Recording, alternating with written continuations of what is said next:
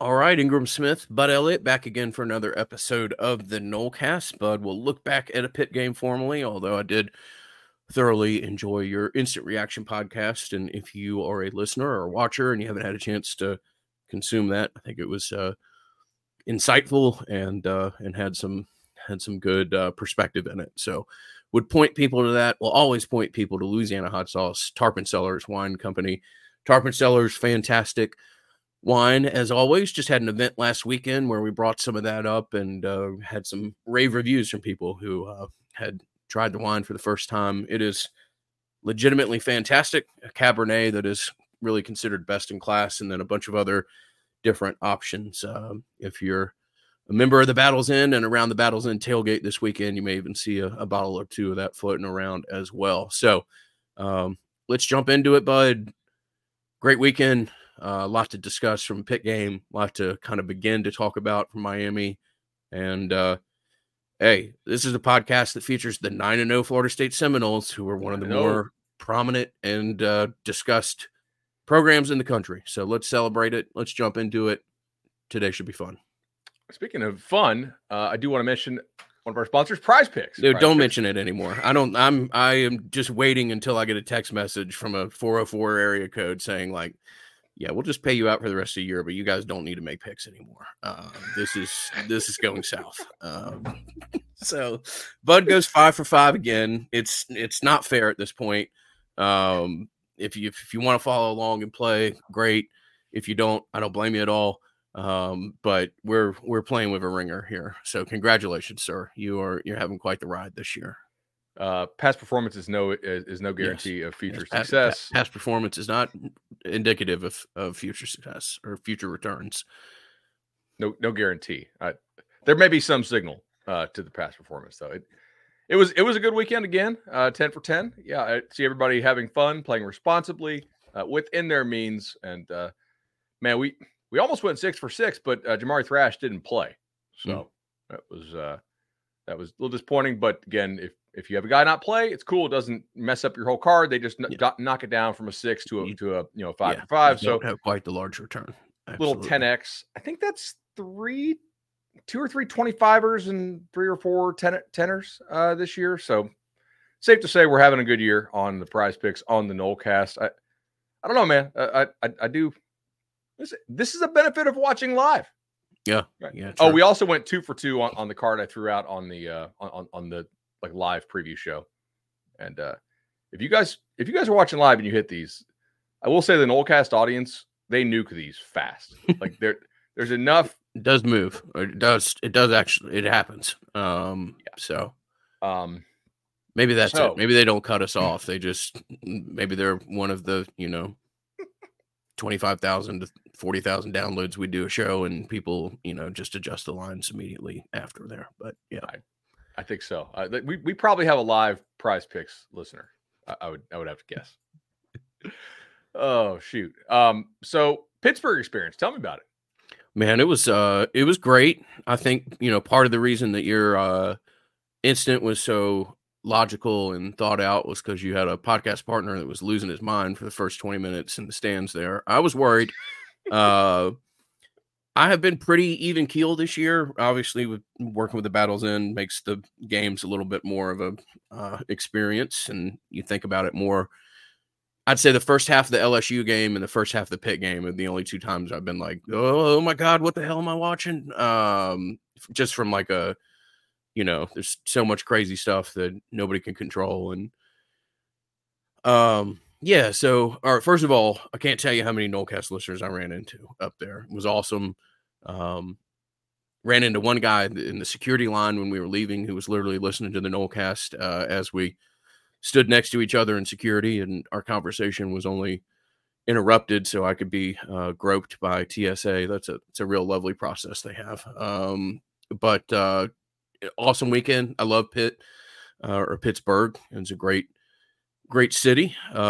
Really admirable job that they've done in transitioning from industry to tech, and just a fun place, man. And I walked back after the game. I met a couple people at this spot where close to the stadium where a lot of people are going to meet up, and I was just like, yeah, I don't know if I can sit around and drink for another 3 hours or something. So I just had my own little solo walkabout through Pittsburgh at night, and it was a really pretty, lovely space that if Florida State is still engaging in conference play with Pitt, I would recommend to any of our listeners to try to make that an away trip sometime. It's a fun time, absolutely. Did you get one of the sandwiches with the French fries on them? I didn't, and if I had to do it again, I wouldn't stay another day because I'm not staying Sunday after a game in Pittsburgh. That just doesn't sound fun. But maybe I would have gotten up there a day earlier so that I could have done some of the more, things that are culinary association. Whether it be the Primanti's or had a bunch of great recommendations that people gave me. A space called DeLuca's that a listener suggested that I literally wrote down and was going to try to go Saturday morning and just couldn't get out of the hotel in time. But it's a great spot. If in 2 years you see that on the schedule and you're debating between that and another place as your annual road trip, I would make a suggestion to give Pitt a shot. Great time. Sounds like Pitt's a good weekend town. Like there's some towns that I think are more like, do you want to spend a week or do you want to spend a weekend? Right. Yeah. 3 days in Pitt would be great. I wish I had an extra day. San Antonio, Pittsburgh, occasionally we'll do St. Augustine, but that's more of like a weekend town than a week town, like as far as vacationing, right? For me, and like, because especially if you're already from Florida with the beaches and whatnot. So, yeah, man, that is awesome.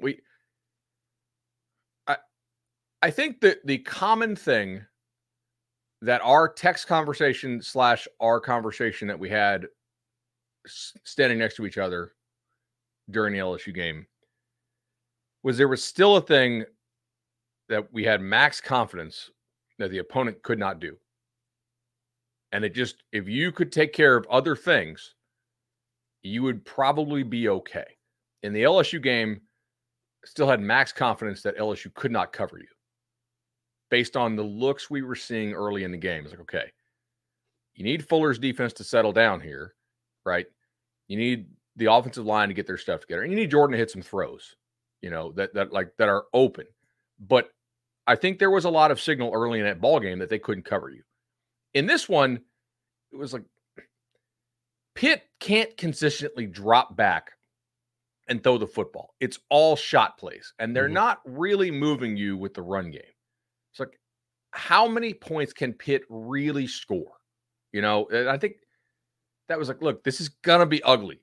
When they announced Keon wasn't gonna play, it was like, this is going to be ugly. They're going to drag you into the muck. Look at the field. This is basically just quicksand. Like, you just gotta be mature enough not to give it to them, because they're not gonna be able to come take it from you. And I thought they showed some maturity on the day. I was kind of impressed with that. I think they did. It was a little scary. I think probably the game that I would give the most effusive amount of praise to Jordan Travis on all year. I mean, look, so when I got up there on Friday night, I had a guy throw his arm around me and tell me that, ooh, boy, we're banged up at wide receiver. And to me, I just thought, same situation as last week. No Hakeem, no Johnny. Destin Hill is probably a coin flip. And, maybe one other person. I mean, it's not fair to say you had one scholarship receiver because Darian was out there. All the, Kentron's out there. Kentron's banged up. Darian's trying to play through some stuff. The little something from nothing play that Destin Hill gets involved in. I think it's hyperbole to say that the guy that I saw in August takes that to the house, but he probably gets another 15 yards out of that. Destin's gutting it through. I'm fortunate with working with the Battle's End that I get to talk to these guys all the time. I did a interview that has turned into some funny TikToks with Keon about his food choices. But I did that interview with almost every player a month ago or so. And I'll tell you, there's guys that when they walk into the room, you're like, oh my God, dude, just, work hard, do a little bit of studying, listen to your coach. Cause you're an NFL guy. Like, look at you. Ja'Kai Douglas is not, he's got a unique skill set. He's fast as hell, but that's a guy that's my size. That's a guy that, he's for that to be your number one wide receiver is credit to Ja'Kai for working his rear end off, for overcoming an injury that, look, players see what's around him. Players see guys like Hakeem and the fact that that Destin finally got cleared. And I mean, it would have been easy for Ja'Kai to suffer that injury when he did and just be like, I don't know ultimately if it's going to be here for me. Maybe I go get a little bit of money and transfer somewhere, and I've got some nice highlights that I can point to. Nah, man, he worked his rear end off, came back and had was one of the 2 or 3 more influential players in a game. So speaks a lot about culture, speaks a lot about broader buy-in. And it speaks a lot about your quarterback having the wherewithal to suffer or navigate some rough waters. I'll also say, and look, this is just one guy's perspective standing or sitting in the stands, that there was a 10-minute stretch there where I'm really glad that Pitt didn't connect with another left hook or right uppercut, because you could have been in real trouble. A couple of those punts, somebody almost got a finger too. The sack that Jordan takes where he scrambles to the left and the guy comes blindside, that ball comes loose. Okay. If it doesn't just pop underneath Jordan's armpit, maybe that game, I don't think you lose, but the real connector, Pitt was never able to land one of their real big shots that they tried to throw, and the one that they landed, they ended up fumbling on the 6-inch yard line. So there was a period there where it felt a little dicey, and I know it's redundant. I know it's boring when we do these positional previews, and then particularly when we do win projections, where we constantly say, like, look, all this goes out the window the second you have concentrated injuries. But Saturday's why you say that. I mean, you were literally running 1 scholarship wide receiver and 3 guys who are working their ass off to go out and give you, whatever kind of limited snaps they can. So credit to everybody on that. And honestly, getting to watch it, the offensive line was better than I thought they were. In pass pro, I'm not saying they were great, but a couple of those runs, maybe you just got a different look from the defense than you thought. Maybe the defense was more aggressive, but like the 4th and 2 play, from my novice perspective, they blocked that up pretty well. There's just another guy there that you can't account for. So the offensive line, we know the limitations. Are you a playoff team? Yeah, you probably are. Are there a couple teams that if you match up in against the playoffs, you're going to have a real hard time? And that's fine. Doesn't mean that you can't embrace this team. Doesn't mean that you can't love the run that they've gone on. It just means that, if you face a Bama or Georgia or Michigan, you're going to have a hard time with some of the basic, optionality or just operating functions of what you're trying to do offensively. Yeah, I agree with you. I really think the offensive line deserves credit for not allowing a lot of like hustle pressures and technique pressures. Like Pitt does not have a whole lot of studs on the D-line this year, but they still play hard. They're still really well coached up front. They still run games pretty well. And honestly, like the O-line did a good job of keeping Jordan pretty clean. One of the pressures is definitely on a tight end. So like to defend the O-line here, yeah, in a run blocking, like they're not great in run blocking. Although I will say Keandre had a damn nice block. When they put Keandre in there, it's a little bit different look. Yeah.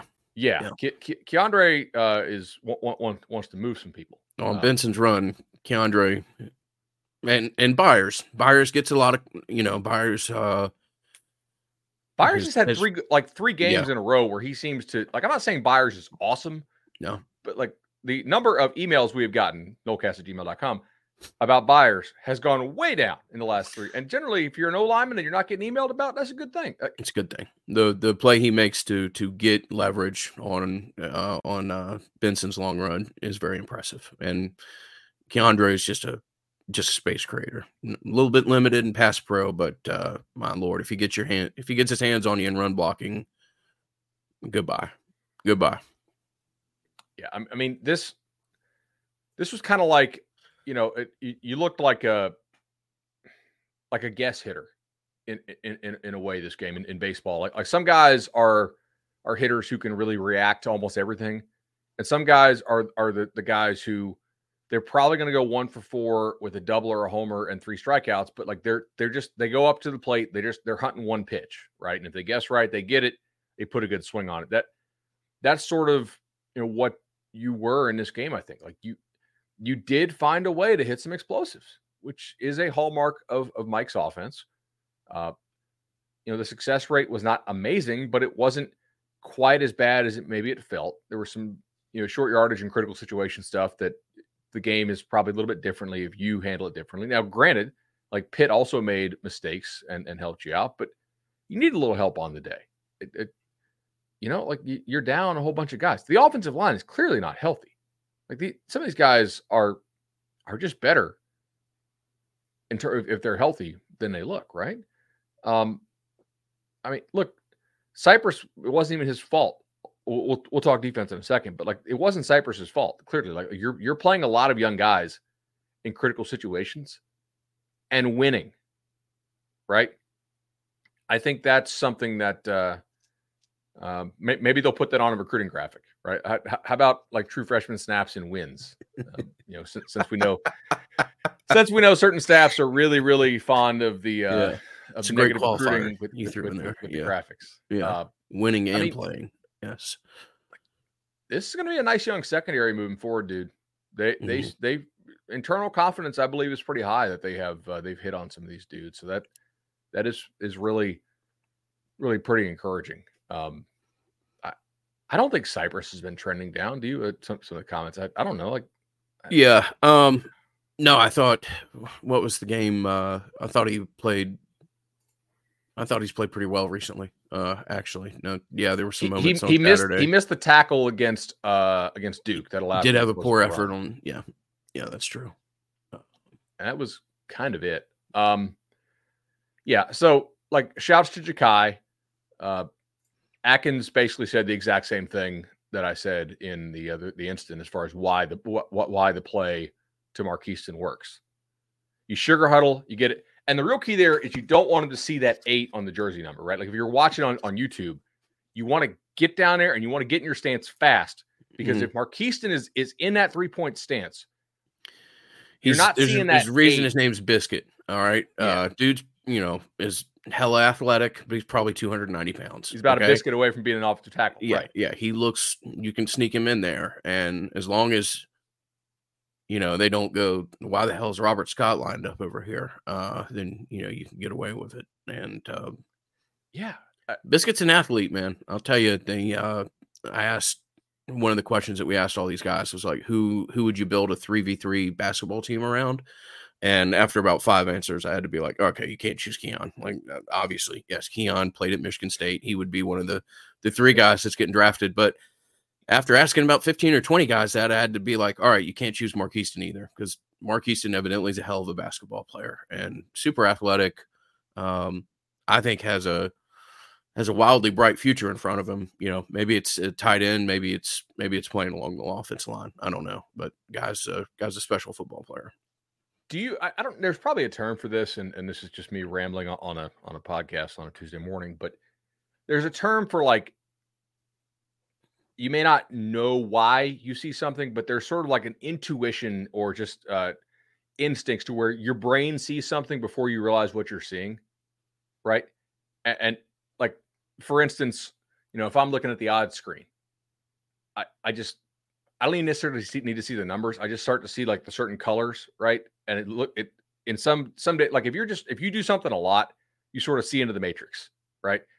And you just like, okay, like this game's about to get smashed. Watching Arkansas get bet against Florida this weekend was insane. It was like, okay, based on which books are moving first, a couple $1 million are being put on Arkansas like this hour. This is kind of insane. Like Arkansas, somebody knows something. No different than a volume reader if you're looking at a stock chart or something like that. So if you're a defensive player, you may not be like, oh, that's an 8. Your brain just might be like, hey, something looks weird here. That's why it's so important to sugar huddle this and get up and go fast out of it, because then it's just hard for the defense to communicate it, and if they do ID it correctly, they might be so preoccupied with it that you're able to throw the screen to the other side, or Jordan can scramble around. Like it also is a bit of a chaos play. I thought it was a great time to break that out. It really was with how Pitt plays that coverage, but you got to get down in that stance early because you don't want their brains to see the number 8 on his jersey. Because on the shoulder pads, Markeeson looks about the same. Yeah. Yeah. Yeah. Even if they do see it, I mean, yeah, you can still, do unbalanced things along the offensive line. Just Biscuit's so big. Just get him up there, get him in a stance. But yeah, so Texas does a nice job of this too, by the way, especially with their young quarterback. They hit Kansas State with it last year. They hit Kansas State with it this weekend too. It's just like unbalanced out of quick huddle stuff. It's just hard for these defenses because somebody's got to notice it and they got to talk to the other side too, or you got to blow a timeout. It's a nice little thing to do. Defensively, we're gonna have some interesting grades here. Braden Fisk, not quite a single digit forced, but less than a 15 on the old pass blocking grade for the Pitt center. Nice job, Braden Fisk. Nice job, Braden Fisk. That is Fisk is an issue for just about anybody, and verse claiming half of that sack is very funny. I agree. Happy for him, man. That dude has a motor at practice, the likes of which you don't see, even on a team that practices hard and in a position group that I can assure you, Odell, you're not walking through a practice with Odell. Fisk still stands out. He's the guy, absolute professional. Thrilled to see him have some of the moments that he's really been on the verge of having all year. Oh. See here. Other guys that I feel like on the rewatch popped more. Fisk for sure, like on the initial, but I mean, I thought you got pretty good physicality from the linebackers on the day. Like they understood they were playing downhill, and Pitt is 1 for their last 21 on third down. I did not know that. Yeah, that's tough. I do think that Adam Fuller and his crew deserve credit for basically saying, hey, you guys don't have a drop back game. It is going to be hard for you to move the football on us. And you needed that. We can sit here and we can say, and this is a factual statement and it is correct. And it is important context to remember both during the season and for the discussion of what this defense is and is not in the offseason. And when it comes to AC title game and if they make it, playoff time. We can sit here and say, hey, they have played a lot of backup or hurt quarterbacks in a row. I think the number's 5 now, right? I mean, it's what? Going back here. So I don't know if it's quite as bad as last year was, right? But, Vatek, you got the backup. Cuse, obviously Schrader was hurt. Duke, you got a hurt starter and then the backup. Wake, you got a hurt starter. And then Pitt, you got the backup. So, yeah, we are on a 5-week run here of facing relatively incompetent quarterback play. And it is important to remember that. Like, is Florida State's defense materially better than it was after September? I don't really think so, but there are situations in which you need Fuller's defense to go out there and really shut down an offense that is a bad offense. And they did. And they've done so for like 5 weeks now, basically. Now, the Duke thing's weird, really weird field position, but you did hold them a couple times. Like, that's the defense's job. Mm-hmm. If you're going to maximize possessions, you do need the defense to hold up and bow up in the red zone.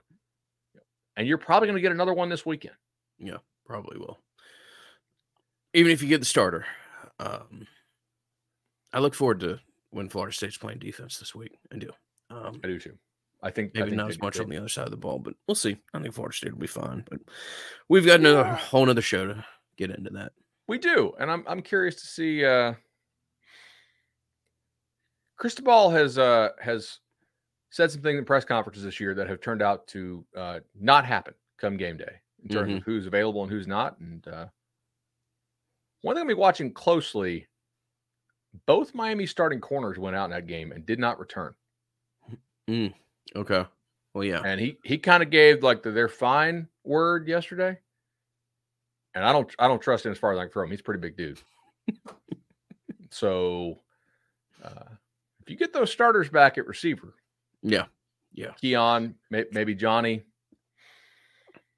Yeah, I think you should be. Well, we'll see how the week plays out. I would expect to have a much more healthier squad, both at wide receiver in general. I mean, Jerry Jones didn't play last week. You'll have a little bit of a different looking rotation, certainly. I would agree with that. Let me see other guys who deserve a shout out on defense. I got all these screens up. I got to pull my notes. I'm gonna let you solo for 30 seconds. Something about my lights is driving my camera crazy. 1 second. Well, I think what we should do is do this legendary ad read. If you guys need a home loan, I've done it twice. More than 500 Nolecast listeners have done so as well. The legendary team, Chad and Shannon, can help you all out. 844-FSU loan is the number to call. 844-FSU loan. They will get it done for you. Why? Great rates, customer service, knowledge of the market, personal experience. I think you can't beat it. So they're really dependable. And you know who's becoming a little more dependable? Conrad Hussey. I think FSU hit on that one.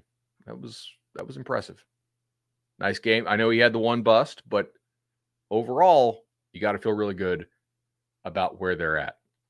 Shyheim Brown, I thought, played pretty okay in the game. You know, you had a solid game overall. Pitt's not a good offense, but that's generally what you're looking for. And I don't think that they're going to need to pull a whole lot of DBs out of the transfer portal this year. You know, I think it's. Sorry, my text messages are going insane. Sorry, it's about something that somebody else said that is not. Anyway, it's funny. Okay, just wanted to make sure it wasn't something we needed to have on the show. While Graham fixes his lights there, I will encourage everybody to check out Noles 24/7 for that awesome visitor list that they dropped. Obviously, a couple of huge guys coming in. Saw Kai Bates from my neck of the woods. I texted with him earlier. LSU commit, a corner guy I've always liked a lot. Plays really good 7-on. A couple other interesting. The games got played, and the games will continue to be played. I will say that. And ultimately, wins and losses do not affect recruiting as much as some fans think they do. Kids generally don't flip based on the result of one game. But I think the cumulative effect of wins and losses can impact the recruiting cycle, certainly. We saw that 1 year with Willie, actually, right? They really had legitimate momentum over the summer, and then they had a poor season, and it was basically all downhill from there. We saw that with Mike in year 2, actually, I think, somewhat. So definitely. No, I think wins and losses tend to matter.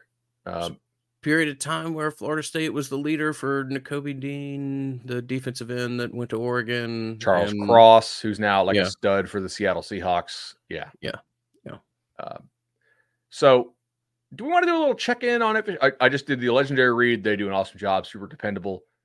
What's also somewhat dependable is weird results for some of FSU's rivals.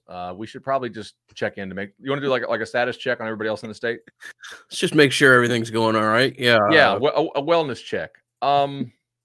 Did you order the black helmet from Florida yet? Because I think we probably one of our listeners, his wife bought one, so I kind of want to borrow it. If you guys got one, a commemorative. Now, granted, it was Military Appreciation Day, right? Yeah. So we can. That is actually cool.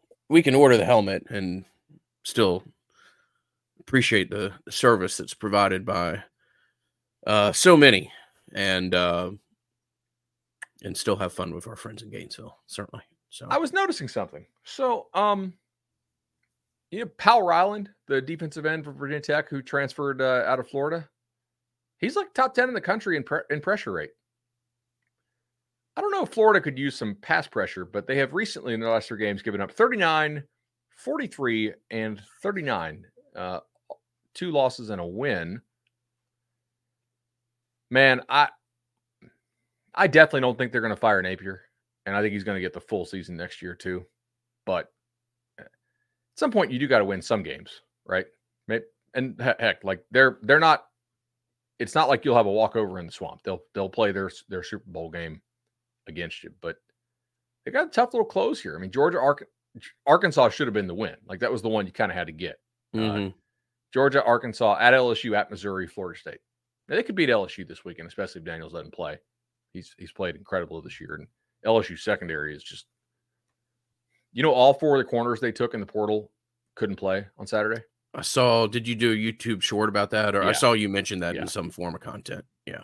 All week I was betting Alabama. Like, am I a crazy person? Like they're very respected guys on the other side. I was like, I don't get this, man. Like, in what world is LSU going to have all these true freshman corners ready to play in Tuscaloosa at night with Saban having a bye week? To come on, there's no way. I really thought Florida would make a bowl this year, especially after they beat Tennessee. I mean, I know their odds they're kind of coin flipping now. I don't know. We will. That would be a shame. That would be a shame. That would be, because I mean the problem is their schedule next year, and we don't know how well they're or when they will or won't do. But have you looked at their 2024 schedule? It's not top of mind. I'll give you a little refresher, because even if you knew it, our audience might not, and that's bad podcasting by me. They play Miami, UCF, Florida State, Georgia, Kentucky, LSU, Ole Miss, Texas A&M. They do get at Mississippi State, at Tennessee, and at Texas. Yeah, that's a tough. It's a tough schedule in a year where you got to have it. So, yeah, I mean, welcome to the new and improved, expanded SEC. I could see anywhere from like 3-9 to 8-4, depending on how some of these teams do and how the portal goes. Like, you got to be really wide error bars when you're talking about next year's result, because you don't know what the portal is going to look like. Yeah. What did the SEC do as far as scheduling? Do you have one fixed opponent and then it's rotational, or did they go to pods? Or they did not go to pods. I believe they have protected opponents. Okay. Who is Florida's protected opponent? That's just probably the question I should have asked. Is it Tennessee?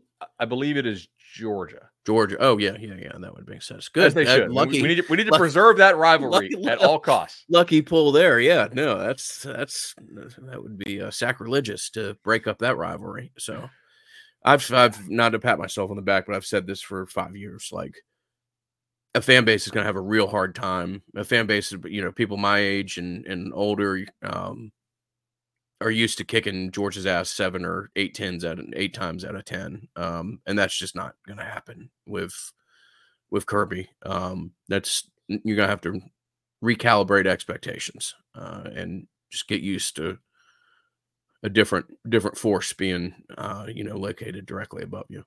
So that's tough. Good luck with it, Florida. Good luck. Tallahassee is above Gainesville. Florida's above Gainesville as well, or Tallahassee is above Gainesville as well. Yes. So yeah, not a great not a great one there for them.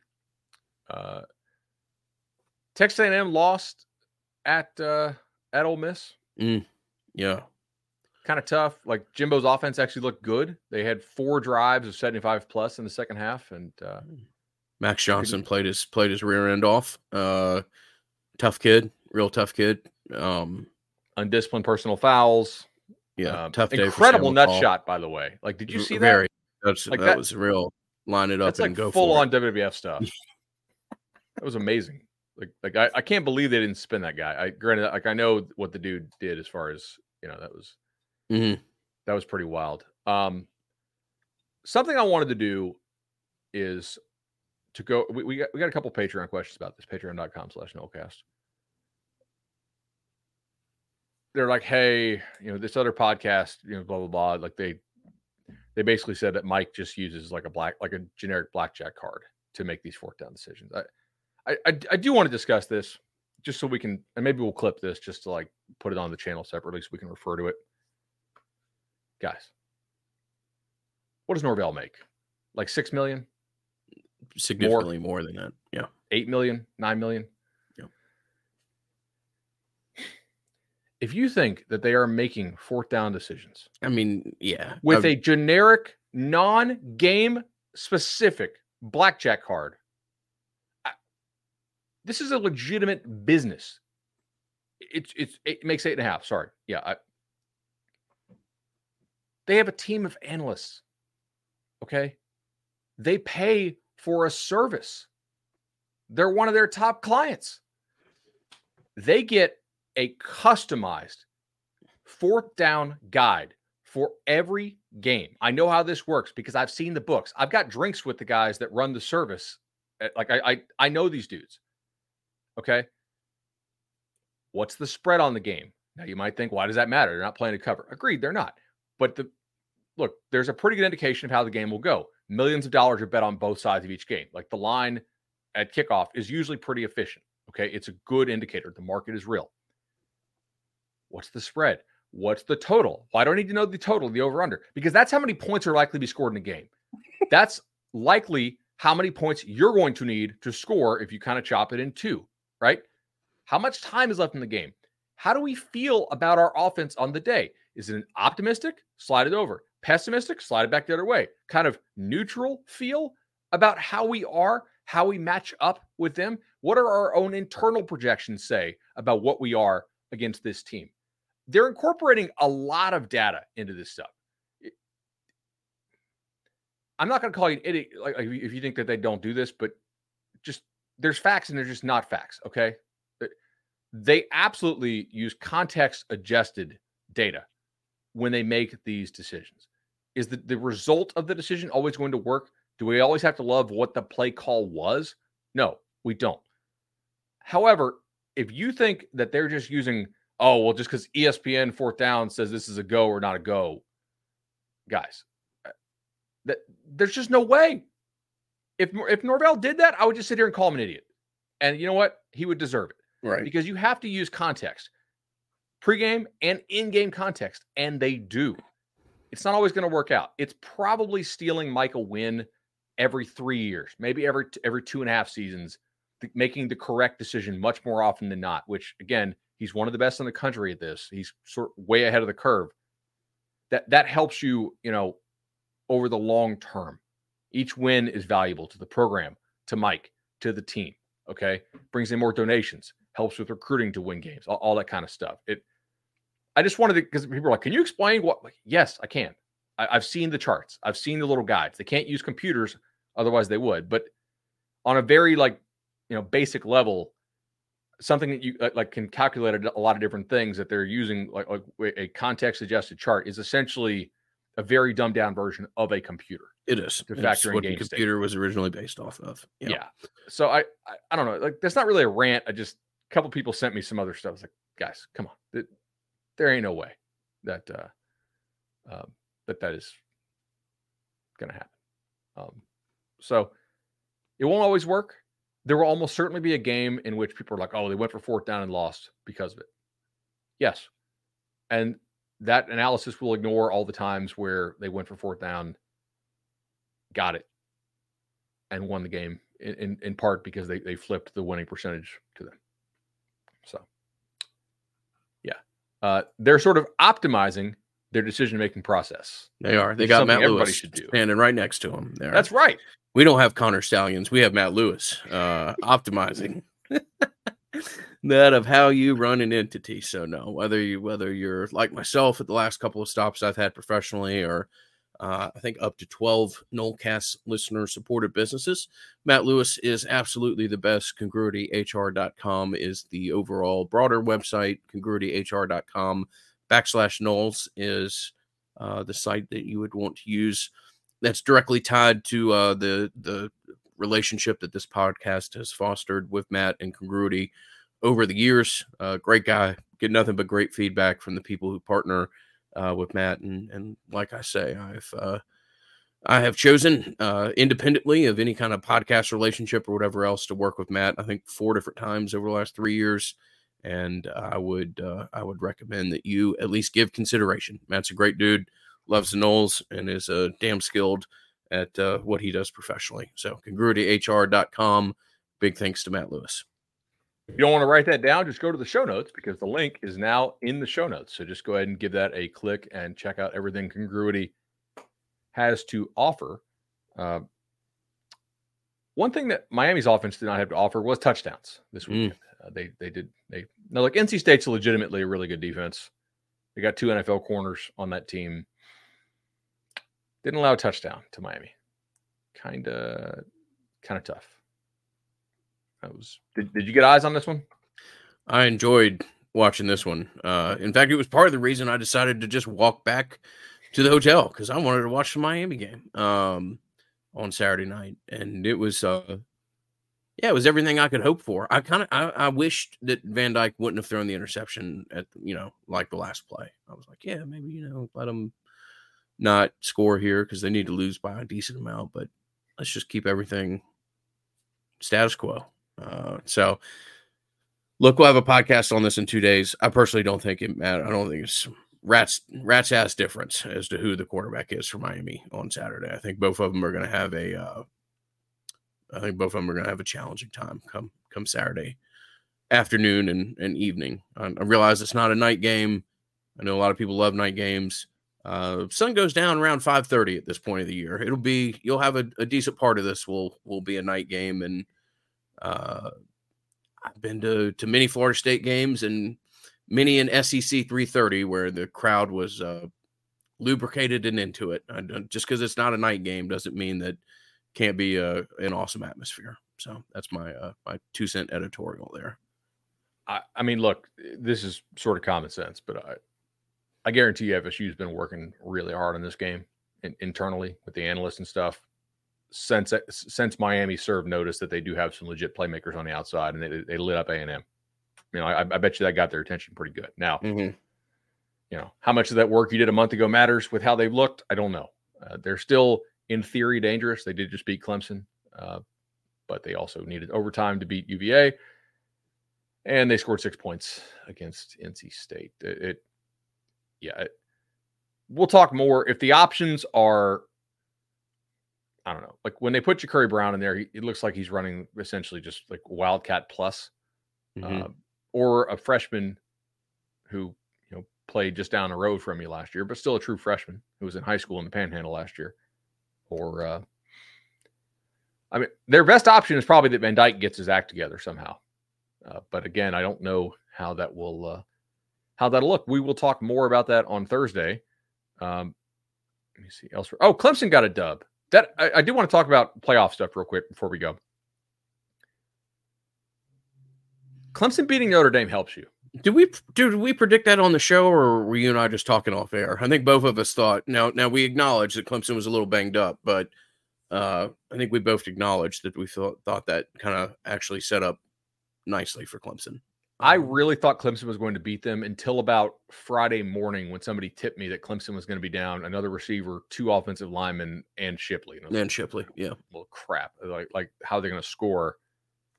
But the defense just dominated the Irish pretty much. Mm-hmm. It was, that makes your win over them better, right? And it also devalues Notre Dame's win over them a little bit. So that helps, right? Yeah. In terms of your playoff resume, again, you are absolutely correct that their chances of getting in with a loss at this point are not good because Texas did win, because Washington did win. However, the chances they get in with a loss are not 0. And so you really do need to sort of win on the margins a little bit with this stuff. And that's kind of important. So I think I've got, not that this is some like, oh my God, this is going to blow your mind type stuff, but there's 3 teams that I don't want Florida State to play at all: Michigan, Georgia, Alabama. Yeah. If Bama beats Georgia, you might have just taken 2 or 3 of those out of the equation. Well, there's a situation in which Bama beats Georgia and the SEC gets left out. Yeah, that's what I'm saying. Yeah, that's what I'm saying. You might just have Michigan at that point, and obviously you got the Michigan. Well, Michigan's got to go to Penn State this week, and then they've got Ohio State. But Texas, a 1-loss Texas is like we need to stop playing football if a 1-loss Texas doesn't go over a one-loss Alabama, who incurred their one loss at home to Texas. Like, Texas has got to go in over Alabama. I don't care what the SEC championship game was. So yeah, I mean, maybe you cheer real hard for Bama, and just one man's opinion. I'd rather play Washington than Oregon as well. So let Washington stay undefeated. Maybe something crazy happens with Michigan, and maybe it was written in the stars, bud. But no, give me a world in which Georgia and Bama don't make their way to the college football playoffs, and this podcast will start having a lot more, what is the ceiling stars are exactly aligning, right? type conversation. Yeah, exactly. I really did not see any serious conversation about one loss SC champ Bama going over one loss Big 12 champ Texas, with the exception of people who are work for SC Network or on like the payroll of an SEC, like in-house media. Like everybody else, it's like this is fantasy, just like Bama was last year with the some of the like the state media was just embarrassing themselves, arguing for them. Here's what people need to remember. The committee is still made up from people of a lot of different conferences. Okay. Bama needs to be like clearly better than Texas to jump them because they have the head-to-head loss. They're not, so they're going to go to the scorecard, which is conference championships. They would both have one, right? Other stuff, very similar. And then, okay, what about head-to-head? Oh, yeah, head-to-head. 10 points in Tuscaloosa. Good night. Mm-hmm. That to me, it's not a serious argument. I engaged it on Twitter and got some nice engagement from it. Got the engagement numbers way up because Elon's sending me a little check now. It's solid. Oh yeah. Have you done it yet? No, let's talk afterwards.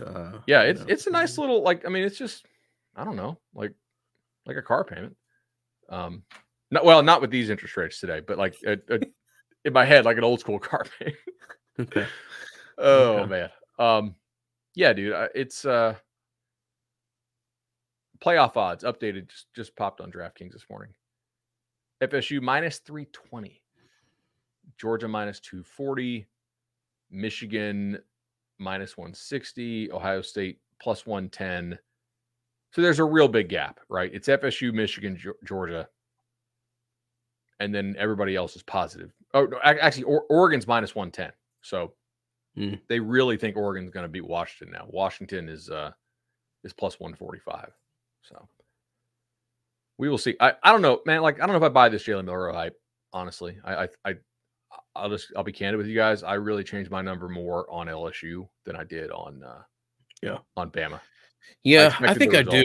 It's good. I mean, I'm starting to get blown away by what that kid might turn into. The speed is ridiculous.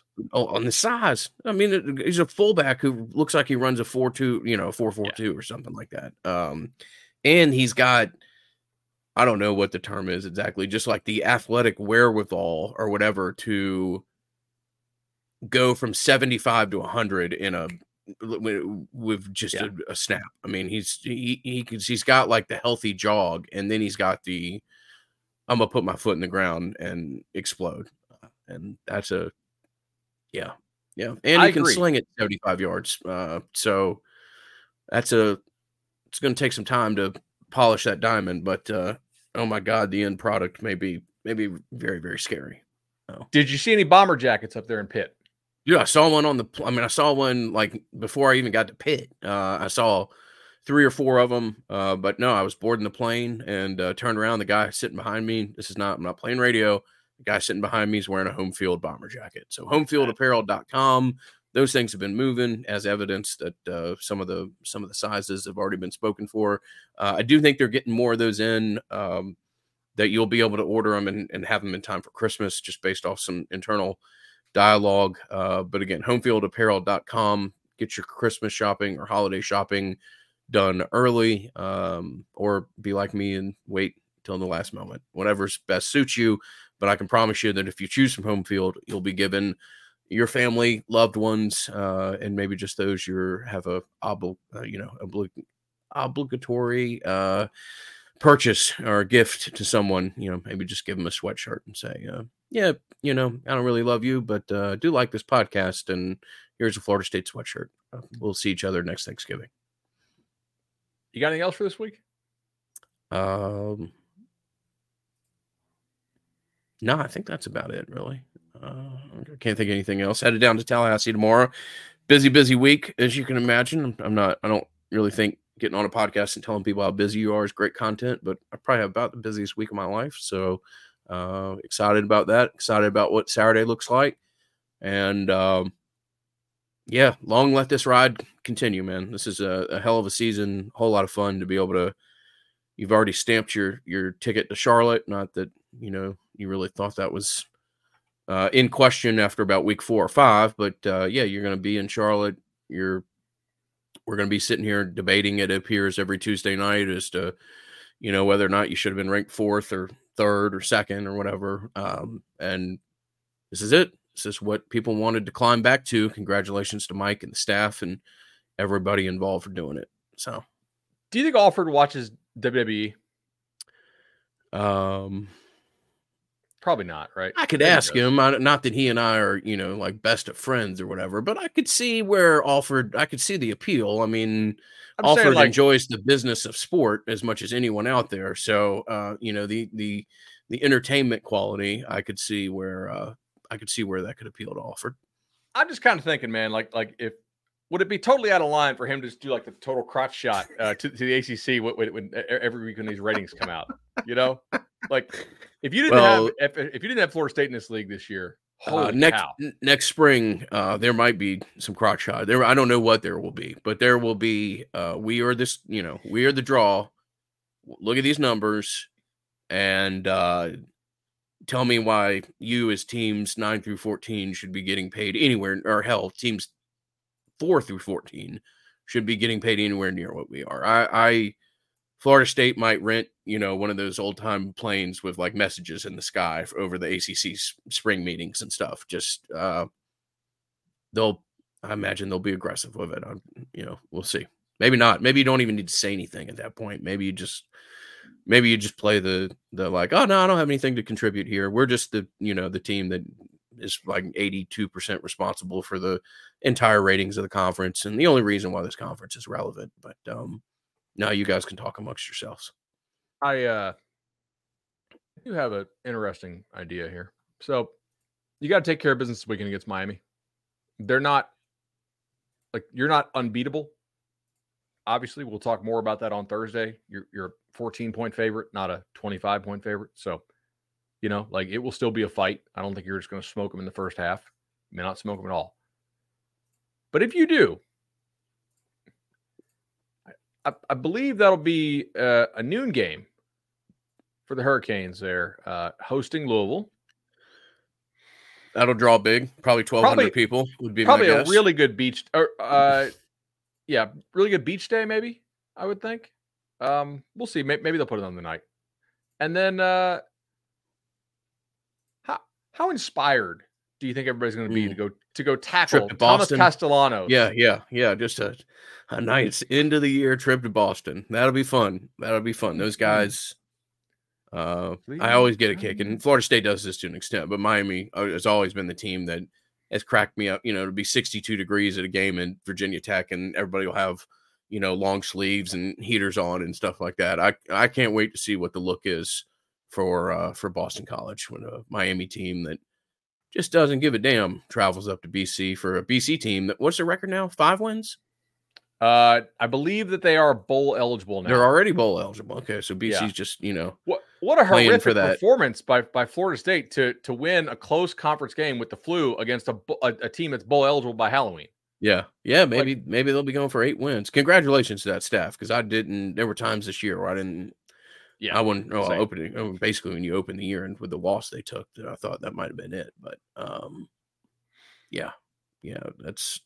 be a fun one. I look forward. I will for all the talk on the internet about the similarity of uniforms and everything else, that'll be one that I'm all about, being a Boston College fan. But in the meantime, we have Saturday.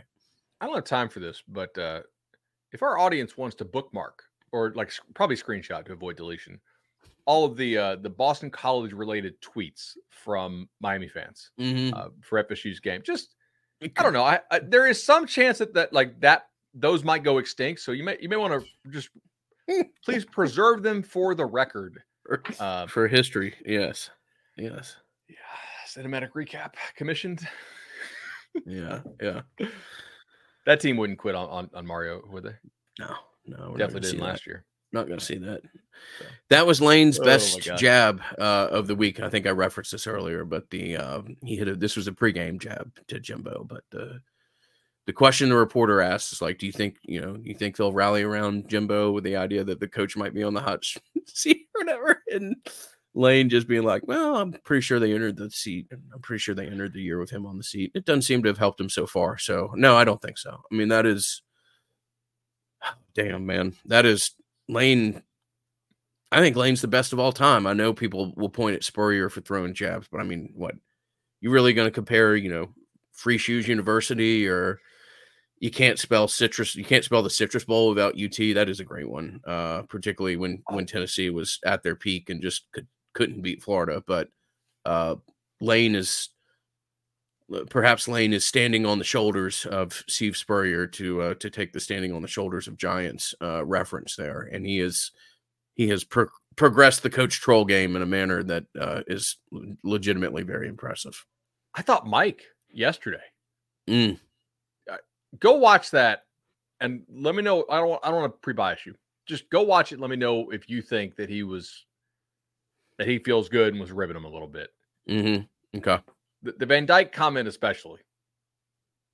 I haven't heard that part of it, so I will listen. Norvell's like, listen with virgin ears. He's been a first-round draft prospect for 2 years now. Okay. All right. Yeah, I'll go listen to that. There's some other stuff too. Yeah. All right. Oh, man. This was fun. Yeah, the classic Spurrier when the Tennessee library burned down. It's a shame they lost all those coloring books. Well, all right, you're right. Spurrier was an OG as well. So yeah, Lane's taking the mantle. Perhaps he also had some like really good ones about Bobby's recruiting. Mm-hmm. What?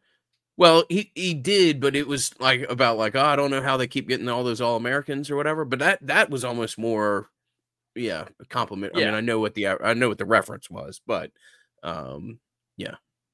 But he also got outworked. Like Bowden's staff worked really hard in recruiting. Well, that's maybe there's a similarity between the two guys that we're talking about. Actually, Lane is hilarious, but is not necessarily known as the grindstone recruit. Yes, that is right.